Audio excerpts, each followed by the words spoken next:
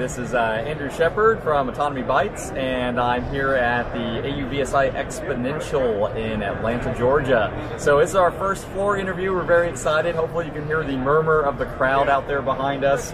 And I'm here with the Dr. Ron Storm. Ron, how you doing? I'm doing great, Dr. Shepard.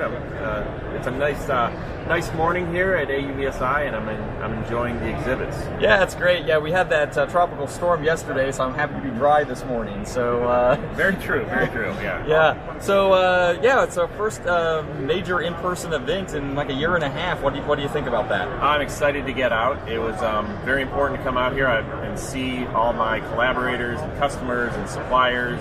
You know, I got to see new components, what everybody's been working on for the last 2 years in secret, and now it's all on display. Yeah, absolutely. I mean, I wondered, that 2 years in the shop, not being able to see what was happening, and I'm pretty impressed. There's some nice advancements here on the show floor, and we're happy to be here at the Sinclair College National U.S. Training Certification Center booth.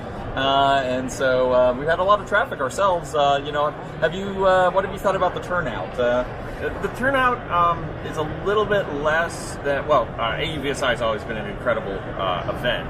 So it's less than usual, but I'm still very impressed with the turnout that's here. Yeah, we're pretty happy with it. Even some of our international partners made it to the show, so that's been exciting to see that at least you can get here. So, yeah, exactly. So that's great. So what's been the most interesting thing you've seen on the floor? Really, the most interesting thing is some of the autonomous vehicles, the smart mobility vehicles, those autonomous people movers.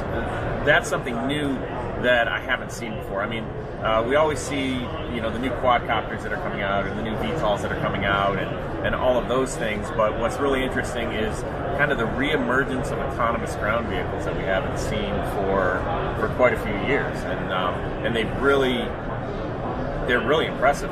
It's what we see here today. Yeah, I agree. I mean, I did notice the more ground autonomy than we've seen in prior years, and I think that's partly due to the technology advancement, but also states being more open to it now. Yes. I think you're seeing more of that. I have to wander around a little bit more myself. Have you seen much maritime this year? There's only a few maritime. I've seen, there's one main group that has a autonomous surface vehicle. I have seen some underwater vehicles, but nothing, not at the level of the aircraft and the ground vehicles. Yeah, so I know with the technology and the regulation development, one of the big things coming out with UAS is unmanned traffic management systems, sense and avoid, things like remote ID.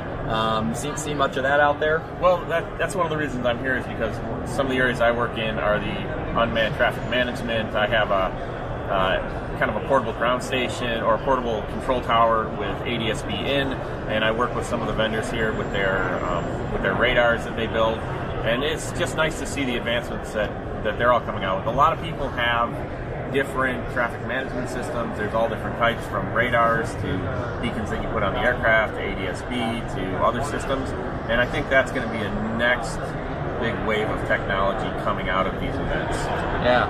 Absolutely. So I know this is August of 2021. The next show is going to be in Orlando, and I think was it April, May? It'll rain as well. Yeah, it'll rain as well. So I assume you're going to be there. I will be there. That's awesome. So that's a plug for the next event. Next event. Spring 2022. All right. So before we wrap up, is there anything you want to add or make sure the audience knows it's your debut on the podcast? Oh well, I'm thankful that you invited me. So on your podcast finally. But no, AUVSI is up and running again, and the world is beginning to try to open up, and there's great tech being developed, and it's really nice to see everyone out. So thank you for the opportunity. Absolutely. Well, very glad to have had you on the show. And we're going to do a couple more of these, so if you haven't already heard them, make sure you listen to the other mini interviews. And as always, thanks to our sponsor, the Sinclair College National UAS Training and Certification Center. And we're signing off for now. All right, thanks.